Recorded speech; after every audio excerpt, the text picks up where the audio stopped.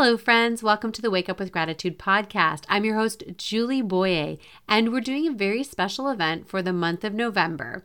Every day, I'm sharing with you a different way to practice gratitude, as November is traditionally known as the month of gratitude. As we spend these last 10 days together, I encourage you to look back on what you've learned about gratitude this month and ask yourself, which of these gratitude practices do I want to incorporate into my life going forward? I do have a favor to ask. If you've been following along over the past few weeks and have gained something from these episodes, would you take a quick moment and give the show a rating? You can give the podcast a 5-star rating through the Apple Podcast app on your iPhone. Or if you're using Spotify, all you have to do is click right on the front screen of the podcast and give it a rating there as well. Thanks so much for taking time to rate the podcast. Now let's start today's gratitude episode. On day 29 of our 30 Ways to Practice Gratitude Challenge, we're going to give thanks for the people that we work with. What if we all took some time today to give thanks to the people that we share an office with or even a virtual office with? Often in the workplace, sharing our appreciation is something that isn't done that often. And when we hear words of appreciation from the people that we work with, it can impact our work in a very positive way. For those that are in leadership positions, ask yourself, how often am I giving negative or constructive feedback versus the time that I'm giving praise or appreciation? It seems obvious that employees will do more for a boss that appreciates them than one who doesn't. Yet this leadership style is still lacking in many corporate environments.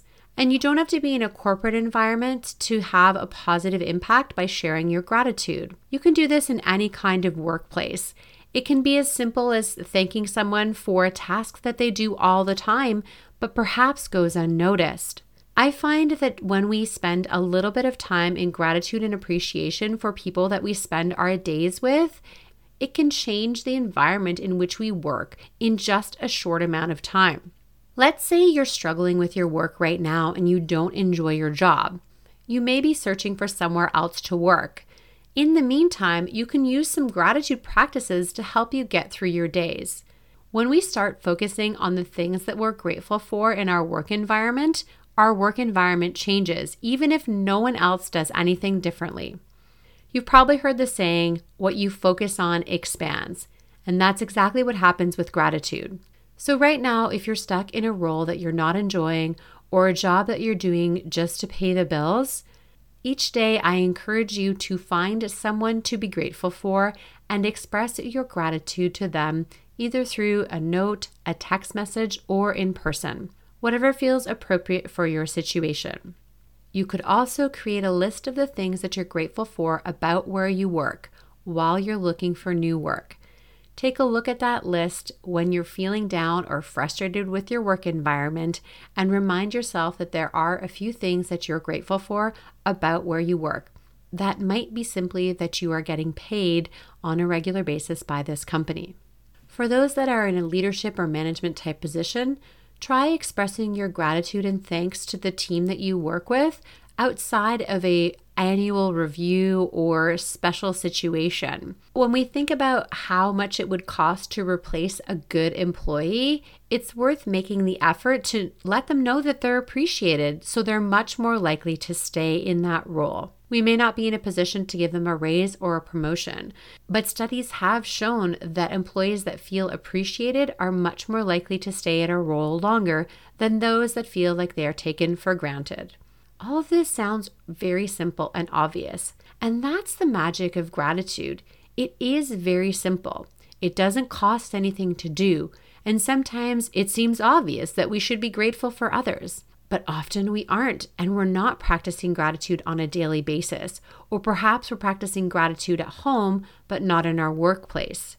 So today, I invite you to find a few moments in your workplace to practice gratitude, and most of all, express your gratitude to others that you share a work environment with.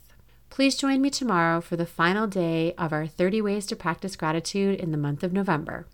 This concludes today's gratitude practice. Thanks for joining me, and I hope you take a moment to implement something you've learned today. I have a favor to ask. Would you mind rating and reviewing this podcast? It doesn't matter which podcast app you're using. Every rating helps other people to find this podcast and help them make their decision when choosing which podcast to listen to. I appreciate your support, friends, and I'm excited.